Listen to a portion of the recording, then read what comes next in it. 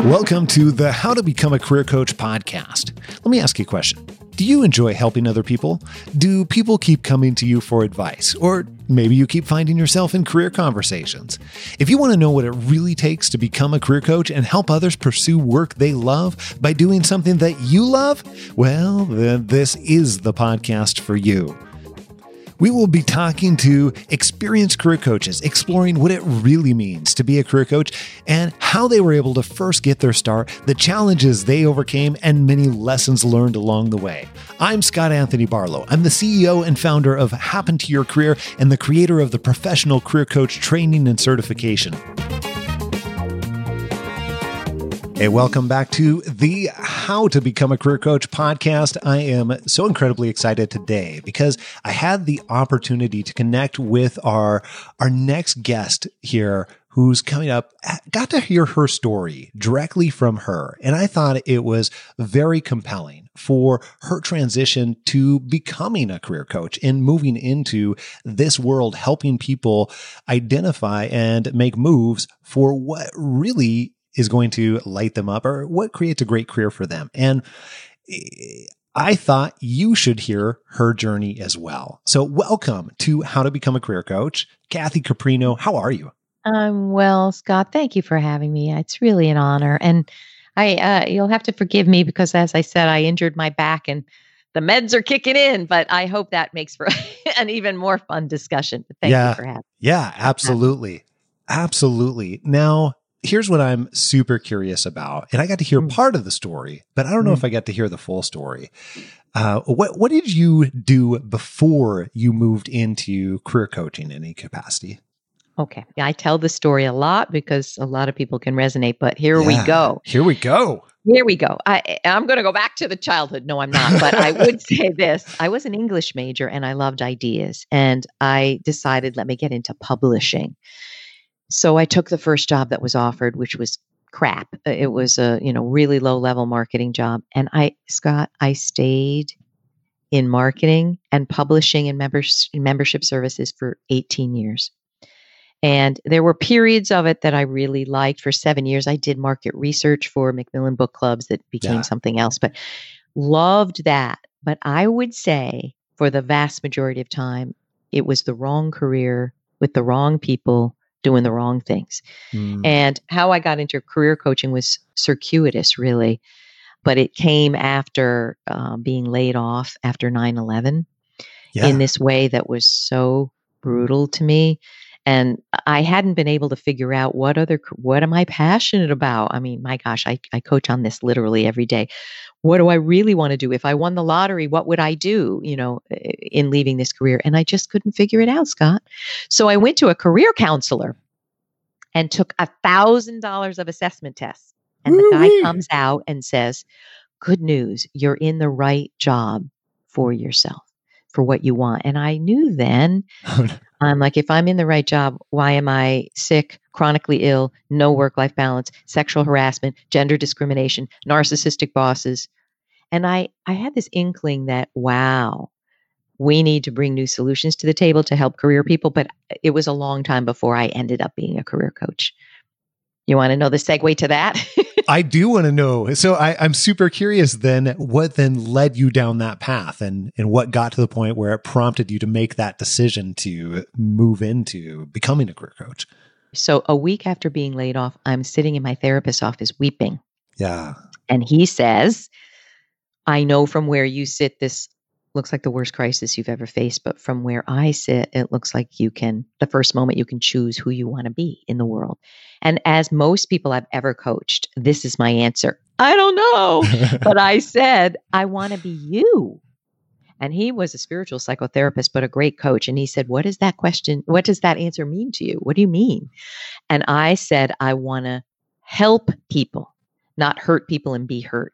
And from that conversation, he said, I've known you 2 years. I think you'd make a good therapist. And we talked about the therapy, marriage and family therapy training programs at 2 universities near me in Connecticut. I left there so supercharged. I went to the curriculum and looked and said, I don't care what happens. I got to get this degree. It's a master's degree. Yeah. And I took 2 courses, loved it. entered the program, passed with distinction, and I became a therapist. But Scott, the truth is, as I was in actually the internship dealing with rape, incest, pedophilia, suicidality, drug addiction, I thought, uh-oh, I don't want this. And This then isn't it. 3 years later, still doing it, I got a call from a client and I was sitting my kids down to dinner. And the client said, I'm going to kill myself now. I'm going to wrap my car around a tree now. And when something happens and your head explodes or splits in half, one half of me went, I'm not equipped to deal with this and I don't want to deal with this. I don't know how, and it's too scary. The other half of me got into gear and we helped her with a team of people and she's much better now. But it came as a crashing crisis that I don't want to be a therapist now. And as I was a therapist, I had started taking coaching training, life coaching training. Yeah. And I thought, coaching, while it's still helping people and you're still kind of in the fabric of their lives in a way, it doesn't have the boundary problems and it doesn't have necessarily the darkness that the work I was doing, had. So I got into career coaching because I started doing life coaching in my private practice. And the truth is, and I just talked about this in a webinar, how to know what your niche is.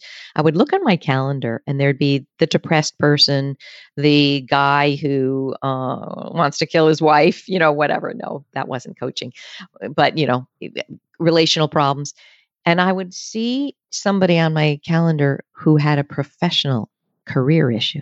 And I would always light up. And that would be the point where you'd rub your hands together and get excited about Eureka! it. Yeah. And then finally, I want to tell you, I said, gosh, I'd like to be a speaker too. I've never really done this. Let me try. And I developed a workshop on the professional crises working women face. And it was only 50 people, but I think half of them lined up afterwards, crying and shaking. And they said, you're in my head. It's like you're reading my mind. And I realized then I need to do this work. And it's helping professional women overcome challenge and advance. And that's how it happened. But that's 13 years ago now. So it's been a bit, but I'm very curious because I've had a similar moment for myself, and maybe not so coincidentally, it was also a workshop that I went and put on in one way or another, where I was in front of a group and had that realization is like, I need more of this. I absolutely have to have more of this. Oh, I love that. What point did you start actually working with paid clients, and what led up to that for you? Yeah, that's a really cool question. So, and I talked to coaches about this, but because I was a therapist, yes, I was really comfortable with the business of working with people, and I had developed processes and procedures.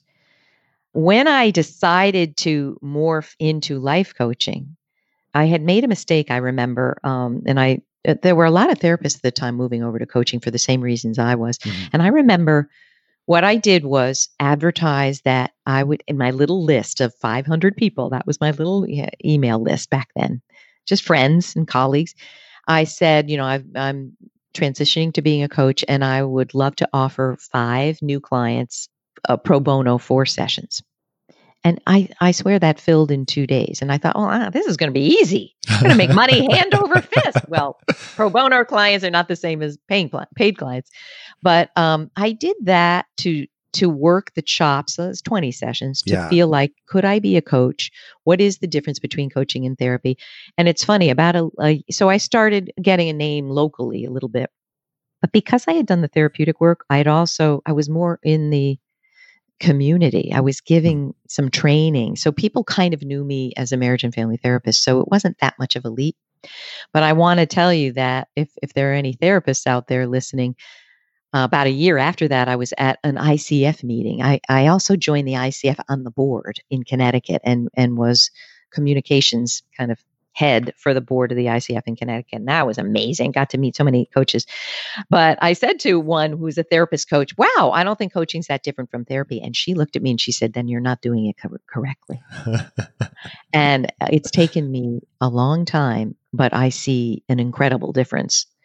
And I no longer do therapy and won't do therapy, but in coaching, but I wear a therapeutic hat sometimes, meaning I'll say, and I will easily refer people to the therapy providers. But if I feel I can do no harm and help them right there on the spot, I'll put on those therapy glasses and say, let me go deeper with you. Let's talk about it. But a lot of coaches aren't trained that way, so they don't feel comfortable doing that. Yeah, that answers a ton of questions. It also raises another question too, because this is something I encounter all the time in terms of what are some of the different roles that people can play and how they help, because true coaching by definition can be completely different than what other people, in fact, is completely different. Let's call it pure coaching for just a moment versus therapy versus like consulting, advising, yeah, right? And all of those can be completely different roles and completely different hats. However, I think that can get into what people need at different times too. So really quick, what would you say are the biggest differences in your mind between, let's use counseling or therapy, versus coaching to help our listeners understand? Yeah. And I want everyone to know I have my own version of it that works. And I do want to say something that I think is really important. Please. In every session, I will use every darn tool I have. If I'm going to be a mentor, I'll be a mentor. If I'm going to be a consultant, or a coach, I don't do therapy, but I'm therapeutic. But I interviewed the co-founder of Coactive Coaching, one of the biggest training organizations for coaches in the world, I think. And I said, Karen, what do you think about the fact that I do all of that? And she goes, right on, sister. The only issue is, and I want to talk about therapy. I don't do therapy in the session, but what she said is, and I think everybody needs to heed this. If I'm going to be a consultant, I'll say to you, Scott, you're my client. I really would love to tell you what I think about that, and that being very directive, and that's not necessarily coaching. I want to be a consultant, but could I put my consulting hat on? Are you okay with that? And what she said is, what's not okay is if I tell you my idea and I want or need you to follow that. That's not okay. It's okay when you're presenting it as juice for the conversation so that they can push against it. But once you become the touted expert, you've blown it. You've blown the coaching experience, I think. Meaning you've got to listen to me and I'm right and you have to do it my way. I mean, that's not coaching, that's consulting. So you have to be careful in creating the space with the client that they know that they can say, that doesn't sound right for me, and let me tell you why. But to me, the biggest difference between therapy and coaching, and when I will refer out, is therapeutic work is for when your ability to function and move forward on your own is impaired. And really, I think everybody on the planet needs therapy at one point or another. I mean, a lot of people think, well, I'm not in deep crisis, I don't need a therapist. You need therapy if there's anything holding you back from functioning in the way, emotionally, behaviorally, relationally, in the way you dream to. Therapy can get at the root of that and help you. And good therapy is behavioral and solution focused. It's not come to me 4 times a week and we'll talk. I mean, I feel that that's unethical. I don't believe in that. I believe in helping my client fly, and then they'll never need me. But where I will do some therapeutic work is, I go very deep with people because I think most professional issues are personal issues. I was traumatized in childhood. I had a narcissistic dad. I was the middle child and always had to be the people pleaser. All of that stuff will show up in your career. It is difficult to separate it out or think that it can be fully separated out if it's a part of you in one way or another. And I would go so far as to say you're not a good coach if you are trying to separate it out. They're not separate. They can't be. And that's what holistic. I think most career coaches do wrong. That's super interesting. I feel like we could have a probably 7-hour conversation just on that one point, but I have so many other questions that I want to ask you that I want to move on to. Maybe we'll come back to that here in just a little bit as well. Whatever works. Now, here's what I am also super curious about is you have a variety of different experiences built into your background, and you moved through this progression as you came into a career coach. And just to recap really quickly, some of the things that I loved that I heard were, one, you took some of your other experiences and looked at those as assets in transition. And then you actually made slow transitions in some ways. I don't know whether we want to call it slow or maybe you pivoted a couple of times in order to make a full turn. Absolutely. And the other thing that I love that I heard in there is you took a couple of small experiments to say, hey, is this something I really want to dive into fully? You sent out the emails for the pro bono work and everything else along those lines too. And I absolutely love those parts, because then it sounds like that allowed you to be able to determine, do I want to double down in this area? Do I want to, go all in, or however you want to put that? Yeah. And I have a model for change that I walk everyone through, and it's 5 steps. So the fourth is try it on. Try it on behaviorally, spiritually, financially, emotionally, anything. And truth is, I took too long to make the decision that being a therapist wasn't right, because I was in denial. Like, you mean a $30,000 master's degree? And that isn't the right direction. And it was the right direction. I'm absolutely thrilled that I got that, because I use it every second of the day. But I waited too long, because I did that with my corporate career. I just wanted it to work out. And this is why people don't make change. Yes. Please, universe, let what I worked so hard to do work out. We just don't want to admit it. And I didn't. And so I waited. Really, what I should have done is kept my hand in the marketing field as I was getting the master's. But what I didn't say is, after I got laid off in a way that was pretty brutal, I got a settlement, actually, because I went to a lawyer and it wasn't copacetic. So that settlement helped me get the master's and take some time off and just kind of regroup. Who did I really want to be in the world, Yeah. So let me ask you a different question from that then too. So what do you feel qualifies somebody? I'm intentionally using that word, even though I have mixed reactions to that word for a variety of different reasons. Maybe you do too. But what do you feel like qualifies somebody to become a career coach? Because this is a question we get asked all the time. All right. I'm going to first start with what does not qualify you. Please. Just a big heart with no training. Nope. Not knowing anything about career change. Nope. Not understanding how people transform. Nope. So I would have I am, you look at, Karen Kimsey House talks about this, what you value, and there's a million assessments about that, but I value rigor, intellectual pursuits, research. That's what I value, being a bona fide expert. So it really wrangles me when people, let's say they're young, 25, they've not had a career, and they want to help people through, let's say, midlife career transition. Well, that comes to another issue. I truly believe, and I know the ICF doesn't like this, you can't coach anything and everything. You can't, and you shouldn't. You should have a niche. You should work that niche, and I think it should be narrow and deep. And because, I've done this so long with mid-career women, and there's an assessment I asked them to fill out, which is 11 pages of questions I wish someone had asked me 30 years ago. And if I had answered them honestly, I wouldn't have made the mistakes I made. I read that thing and I know more about them than they know about themselves sometimes. So because there's been such deep experience in that qualifies me, I think, to help them, because there's been outcomes that support that. So to your question, what qualifies you? You need to be trained as a top level coach. You need to turn yourself inside and out in that process. There's so many wounded healers, wounded consultants, wounded coaches, where in a way they're attracted to it so they can feel good about themselves.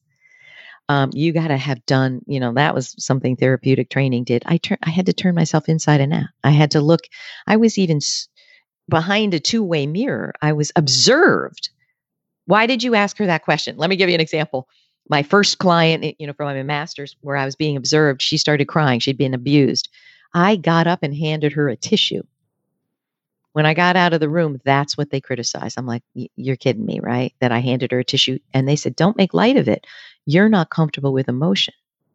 You cut off her crying. And I said, well, what would you have me do? Sit there. Give the space.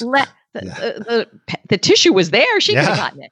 So we have to turn ourselves inside out. Now, in terms of qualifications, there's a lot of bad coaching training programs. They're ineffective. They don't train you well enough. So find one that's very well very well reputed, great renown, and they cost money. But you have to be trained. And to me, you have to understand what it is to change careers or pivot. You just can't come out of it not knowing anything about careers. What do you think, Scott? I'm interested. Yeah. I love your perspective on this, first of all. And a lot of times we will call that your trial by fire in our professional career coaching training. And I firmly believe that you have to have gone through your own trial by fire in one way or another, especially as it relates to your career. And that can look different for everybody, but you have to have gone through some of those things, because when you're there and you are trying to coach somebody through the emotion of negotiating for a higher salary or something else along those, like pick your challenge, and you have never done any of that, there is opportunity, even if you're not giving direction on it, there is opportunity to make light of it or to allow the client to settle in a variety of number of ways if you have not done the hard thing by going through some of those difficult life situations yourself, because you understand the emotion that goes into it. You understand, how people can get caught up. You understand things at a semi-unexplainable level that helps you to understand how they're going to behave as well. And it's just very, very difficult to do that without those types of experience. Again, I believe that the experience can happen in a variety of different ways, but without that trial by fire in one way or another, it's going to be really hard to support a client. And then I believe that you do them a disservice and allow them to settle. I so agree with every word you said. And I would add this. So coaching training tells a lot of people you can coach anything. I'm going to tell you this. Maybe you can do it in a mediocre way, but today people have to preserve their money. And who would you rather go to for a career coach? Someone who's changed her or his career themselves and is a great coach? I mean, it's the law of, who's going to serve you better. And the other thing is, when you're searching for a coach, people searching, it's global now. So they're going to go online. That's where they're going. Google search, career coach for women, or career trainers, as you are, career coach trainers. And they're going to find the people that have risen to the top through thought leadership or their videos or their programs. So, do yourself a service and become incredibly comfortable with what it is to change careers. Love that. Absolutely love that. So in your mind, what gave you the confidence then to move from some of that pro bono type work into paying work? And I think that can be a challenging thing for people to think about, that confidence piece. What did that look like for you?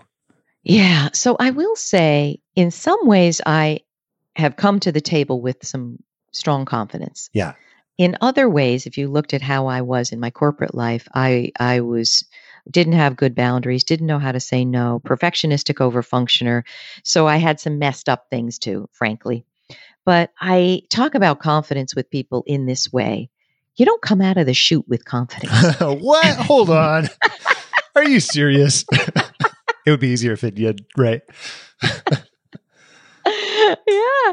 So it takes doing the thing that you thought would kill you. Yeah. Doing the scary, that's how you get confidence. Do the thing you never thought you could do, because then when you do it, you look back and say, if I can do that, I can do anything. And for me, honestly, that was therapeutic work. Sitting with a rapist, a pedophile. I got one call, my client, the mother of my client said, I'm sorry, he's not coming in. He tried to kill his girlfriend. He's in jail. I mean, with a gun, with a shotgun. And I sat there twice with clients. We had a police button under our desk. I honestly felt like if I can do that, I can do anything. Now, not everybody's going to have that kind of experience, but you can build that in to your life. Do the scary thing. Go to Toastmasters, whatever it is. With the therapy, I saw that I had a way that was helpful to people. Where I didn't have the confidence is, what am I doing here? What is, and now I know what it is. It's called a model for change. But my models for change, how you intervene, were therapeutic models. Salvador Minuchin and, famous marriage and family therapy luminaries. But I didn't have any for coaching. So, it took me, I would say, 2 years to feel like I kind of really know what I'm doing over here. And that's because, and this is another point I really want to make, I believe research is essential. And that is, when I was writing my book, I wanted to write a book on the professional women's challenges. And I thought I had all the answers and knew everything. And I went to a consultant, an editorial consultant, and she said, this is not your big idea. This is like a workbook and you need to research it. And I was like, what? I don't need to research anything. And then I know everything. And the next day I went, wait a minute. I used to do market research. Let me talk to 100 women around the country who I don't know. So it's not a self-selected pool, who faced professional challenges and overcame it. Scott, it was that 1 year that made me much stronger as a coach, because I heard what their tactics were. I heard what their issues were, and 50% of my hypotheses were wrong. So I would say, to get confidence, definitely do research. Talk to people like the people who are your clients. Do a year-long research study of 100 people. How'd they overcome it? What did they do? And, when you ask what makes someone stand out, I think it's thought leadership. It's you have something unique to say. And I felt like after doing that research study, it wasn't just me anymore. It was thousands of women's stories. And that allowed me to feel confident. You know what's something, well, maybe I think it's interesting. You may also think it's interesting. You can tell me in a minute. However, something that I've observed is those people that have been very successful by their own standards in coaching, but also in some other areas too. Those are the people that have gone and done things that are big and hard in some ways. And that sounds oversimplifying, but what you did in terms of going and talking to 100 women, it's no small thing. Like, let's, call it what it is. And that makes me cry. Thank you. Yeah, absolutely. But can I make a corollary to that? Please. And I don't mean to sound self-aggrandizing, whatever the word is, but I do think when people do bold things, they become more brave. And that bravery, Find Brave is my podcast, Finding Brave. That is inspiring. The energy of that. Yeah. You want to be with that. But I want to tell you, the way I did it was sending out this little email to my 500 little people. And I said, and somebody asked me, well, what did you say? And I said, I'm embarking on a study that looks at professional women's challenges, how you got there, how you overcame it. If you know anyone who would be interested, I would love to hear. I went and had a cup of coffee. I came back 10 minutes later and there were 50 responses. And this is 2000. When did the book come out? 2008, 2006. I mean, now we could get, 500 likes on that on Instagram or whatever. But it took bravery for me to hit send. Yeah. I was like, who am I? What am I doing? They're going to go, what is she talking about? And what do you mean research study? And how long is it? Nobody asked a question. They're like, many people wrote, I don't even know what this is. And I want to participate. Sign me up. Sign me up. So I think bravery begets bravery. And that energy is very contagious and people feel that. What do you think? Yeah, I was trying to decide in my head. I think totally agree with the energy piece and being attracted to those energies that are, whether it's bravery or whether it is something else that is desirable. I mean, we're attracted to that as human beings in one way or another because that's something that we want for ourselves. So I have rarely found exception to that with those people that are doing those brave things or doing those things that other people would want for themselves or imagine themselves wanting to do in one way or another, or imagine the feelings that go along with that. Then those are the types of people that we're attracted to. And those are the types of people that we want to work with. But also I think that what it takes to go through and do something like that and be declarative and have those, brave actions that lead up to it are those things that prepare you for embarking on some type of journey like becoming a career coach. I love what you're saying. And I have a tip about that. I just interviewed John Maxwell, who he's so amazing. Something like 80 books, millions of copies. Yeah, like 942 books or something along those lines. It's so crazy. Yeah. And I interviewed him. The guy it's on my podcast today. He's the nicest guy. And he said to me afterwards, "That was so fun. We're pals now. What can I do for you?" I just want to cry because at that level, you're so busy and so many people want your time. And he means it. He means, what can I, because we talked about, all right, here's what would be helpful. But I think that generosity and just goodness of spirit is also so attractive. So, like sometimes, I'm at 900,000 followers on LinkedIn. And I say that because people see that number and they assume certain things. And some people come at me with their hand out, like they see, maybe if I share something of what they're doing, it's going to get spread. And I get that. I mean, who doesn't look at that kind of thing? But other people, the energy of how they're coming towards me is so very different. It's generous, kind of like, how you are. And Well, thank you. when we talk, you're looking into my eyes, you're listening. You're not just thinking, where are you going to get over? And so I think it's all these qualities. I think I now know why John is at the top of the heap. And you know what he says, to your point? In the quote, one of the quotes we featured, he said, "I wish people could have seen me when I was just starting out." He was a pastor. That's right. I forgot about that. I didn't know that. And yeah. And that was the other thing I want to share. If you want that kind of essence and you want that passion, think first of how you can be of service that makes you excited to be of service. It's really that simple. I don't think people can generate that kind of passion or following or impact if they're thinking about themselves all the time. Do you agree with that? I do. I think it would be really difficult to become a great coach, even a mediocre coach, let's be honest, if you are thinking about yourselves all the time, because your entire job is to serve others and put them before yourself, quite frankly. So I think so. Absolutely. Or, let me make sure I believe that statement. I've been in the situation where I'm giving so much to somebody that this was therapy for me. I would have to take a nap. That's not a good dynamic. I think you should get as much as you give in terms of your heart being filled. But to your point, if you're just sitting there thinking how great you are, or if it's all about you, I mean, in therapy, you're trained, make sure that what you're saying is for them, not for you. Ooh. And I see a lot of coaches, young coaches who want to get rich quick, want to be a thought leader and have 1 million followers on Instagram.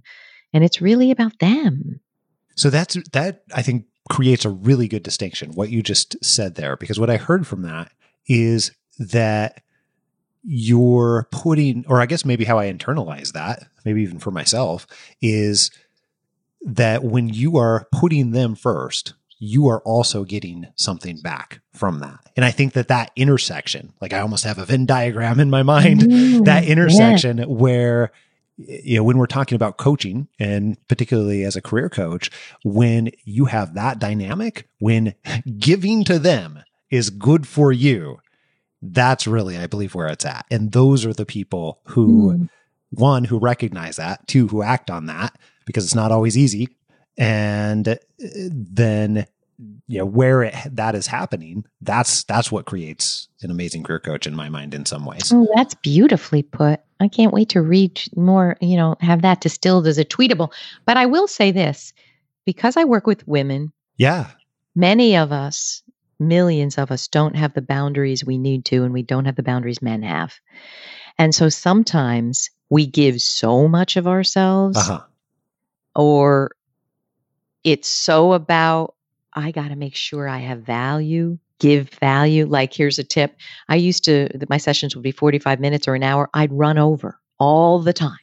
Why? Because really, I didn't think I wasn't sure I was given enough value. Yeah. So you do have to be incredibly careful that giving to others doesn't mean you can't say no to someone. I've had clients who are, trying to yell at me because they didn't get the job interview, my boundaries are good now. Now I'll say, I don't ever want to get an email from you that is like this. And I'll tell you why. And if you want to have a conversation about it, we'll have a conversation, but I'm not going to be on the receiving end of an abusive email. Yeah. That means our sessions are done. And I say it, with love in my heart, but years ago, I didn't know how to speak up for myself or stand up for myself. So that's just important for women on the call because I think men are just better at it.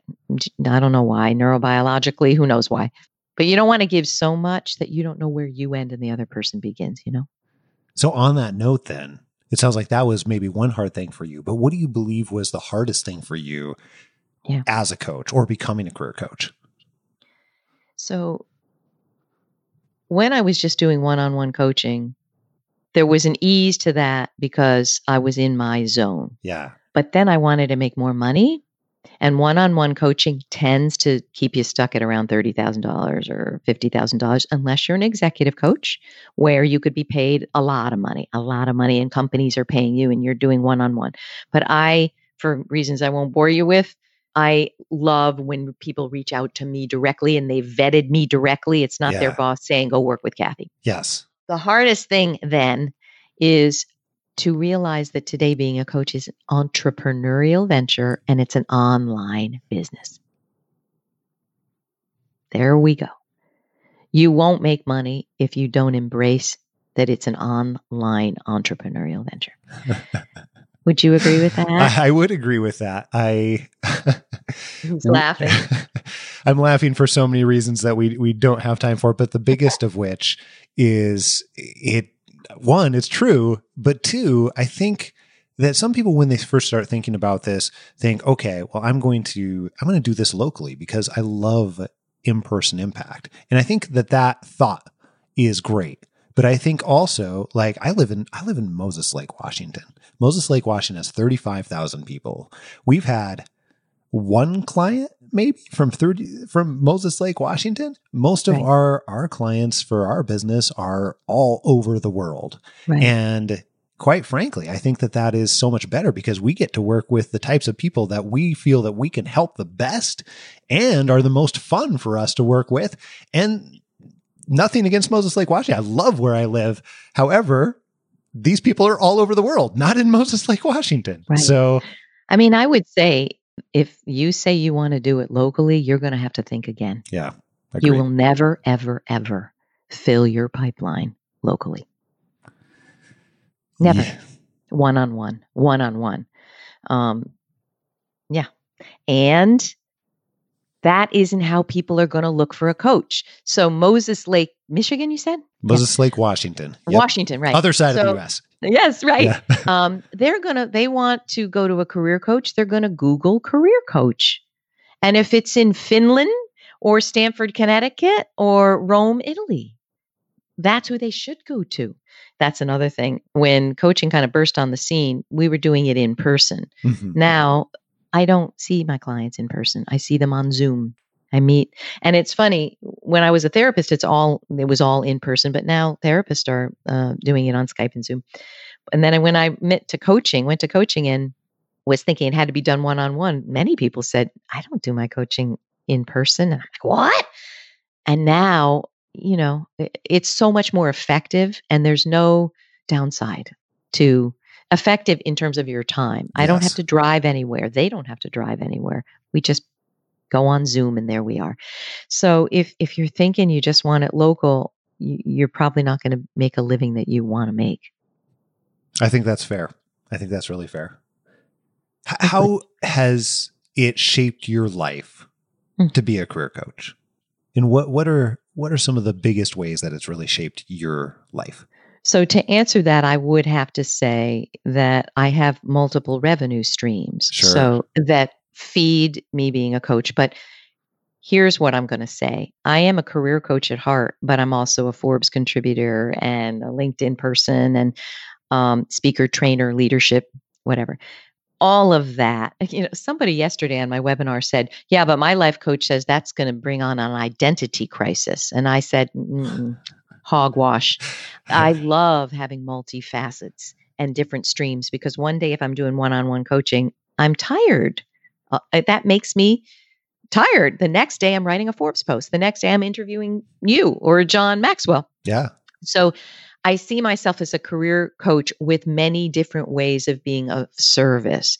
Like if I can't write, I get sad. Writing to me is like a bodily function. That's gross. I didn't mean to say that. But I've got a right Truth to be happy.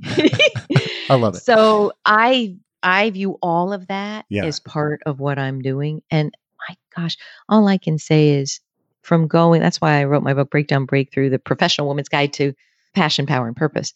I had no passion, no power, and no purpose for 18 years in my career.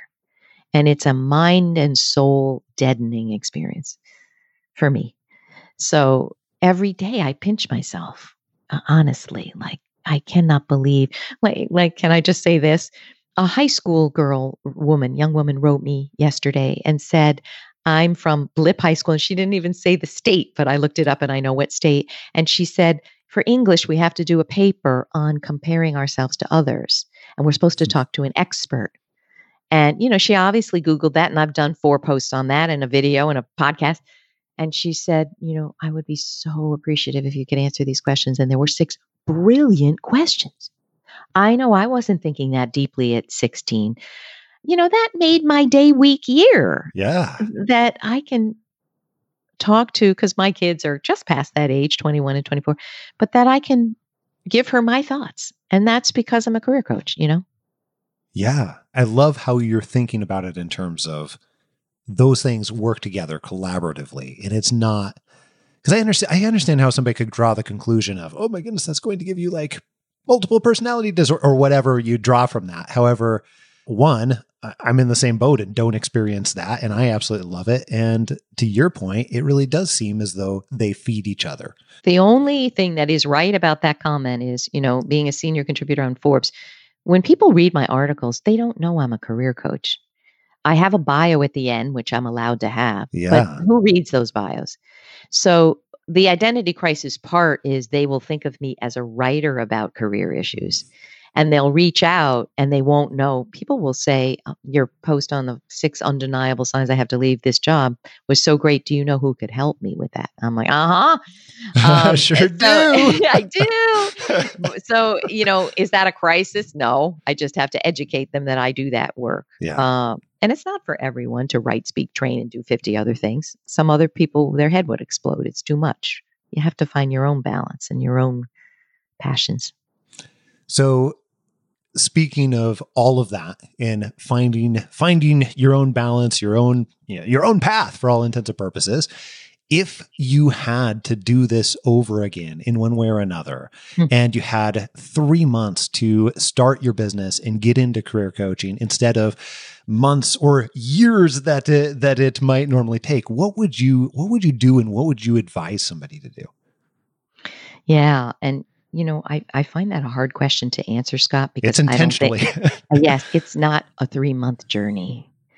So this is not quite what you're going for, but I would say, and I took some notes on just what is the most important thing. Yeah. I think that you have to do the groundwork about who you want to serve and what great coaching is and how you want to do it. I think you have to develop an entrepreneurial mindset, embrace that you're going to be doing sales and marketing and back end stuff, or you're going to have to hire someone. There's a preparedness gene you've got to have. You've got to be prepared for what it is to bring yourself to market. You got to have support. You're going to have a website. You're going to have a shopping cart. People aren't going to send you checks now. They're using their debit or Venmo or PayPal, right? And you need a funnel, really. And this is a sales thing, but you need to build a list so that your pipeline can fill. If you know only 30 people, you're going to go broke coaching. So you have to build your network and community. And to do that, you have to put out a lot of free content, because people will never spend a cent with you if they don't know, like, and trust you. So that's why there's and that's a conundrum. There's so much free help, like on your site and mine. You could spend 100 hours and get a master's in career change. So a lot of people go, God, I need help. So let me read 7 books.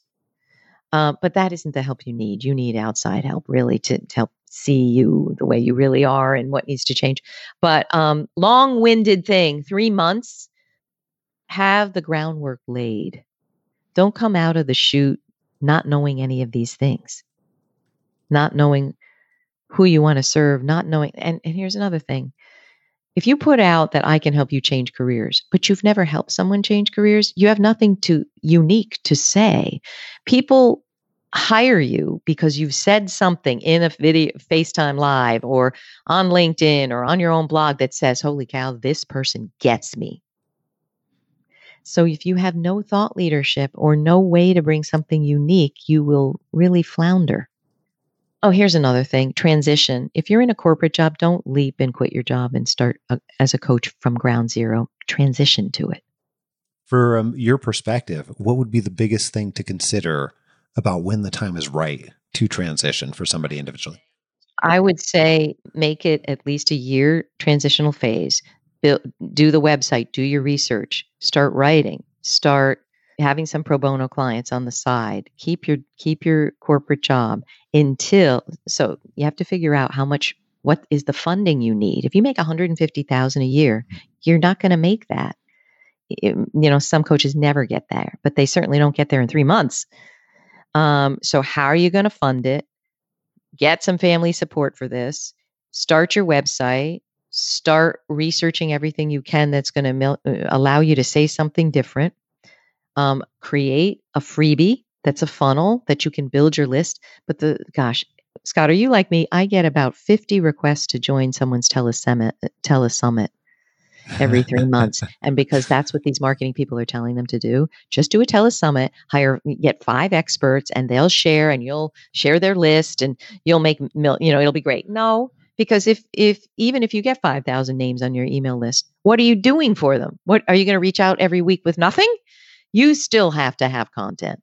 So do all of that, get your pro bono clients. And then we didn't talk about money. I'd love to talk about money. Let's talk about that. Okay. You got to be good with money and you got to know your money story and you got to get empowered with your money. Most people I work with, primarily women, are not.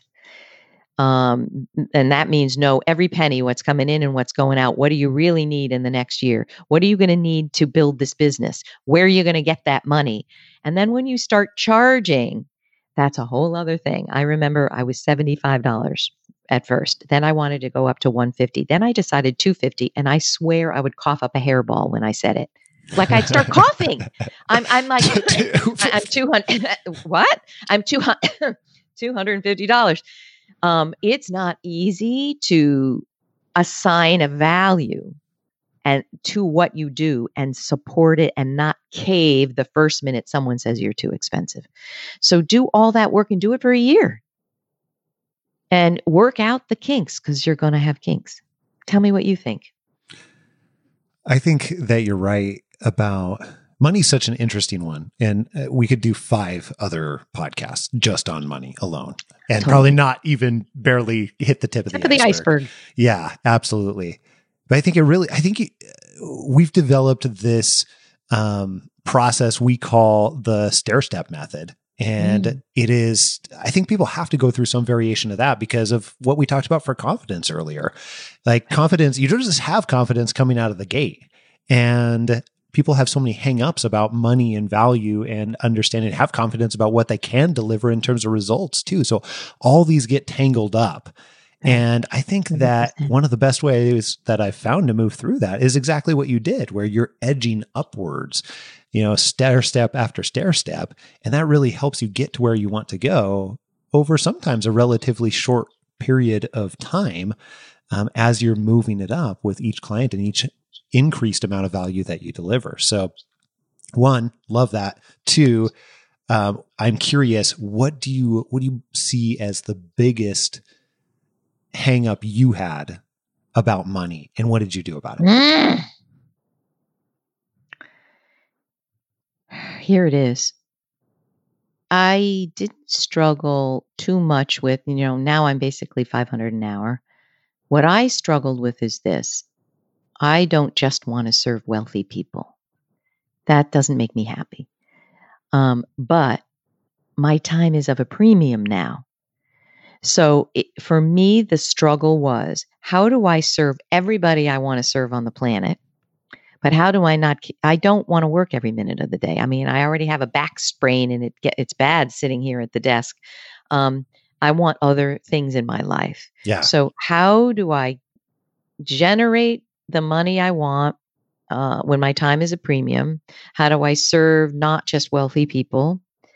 And also for me, it has been, how do I articulate the value of what I'm charging so that I feel 100% good with it? That took me years. And to answer that question, I put out so much free content, and that's really the only way I could sleep at night. I don't want to just be someone that serves wealthy people. That feels wrong to me. But it has been me negotiating. Someone will say, you're too expensive.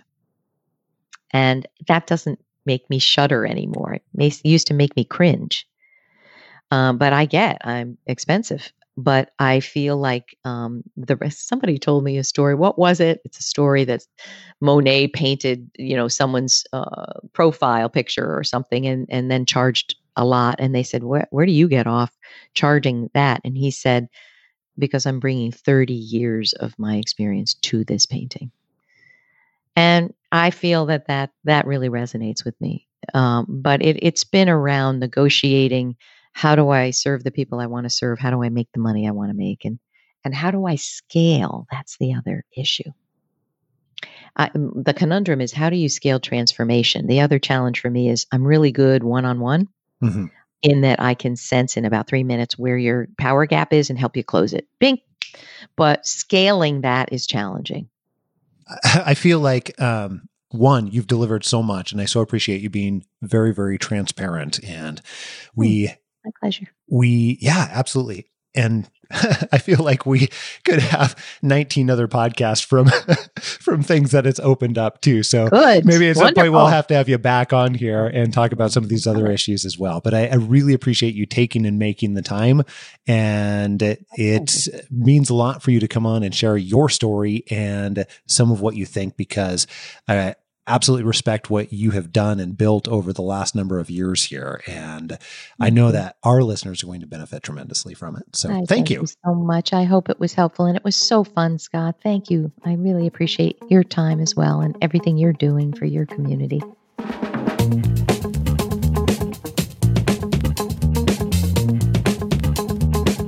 Hey, thanks so much for listening to this episode on how to become a career coach. Go to howtobeacareercoach.com to sign up for our 14-day email series that takes you through step-by-step everything you need to become a career coach and find out how it could be possible for you.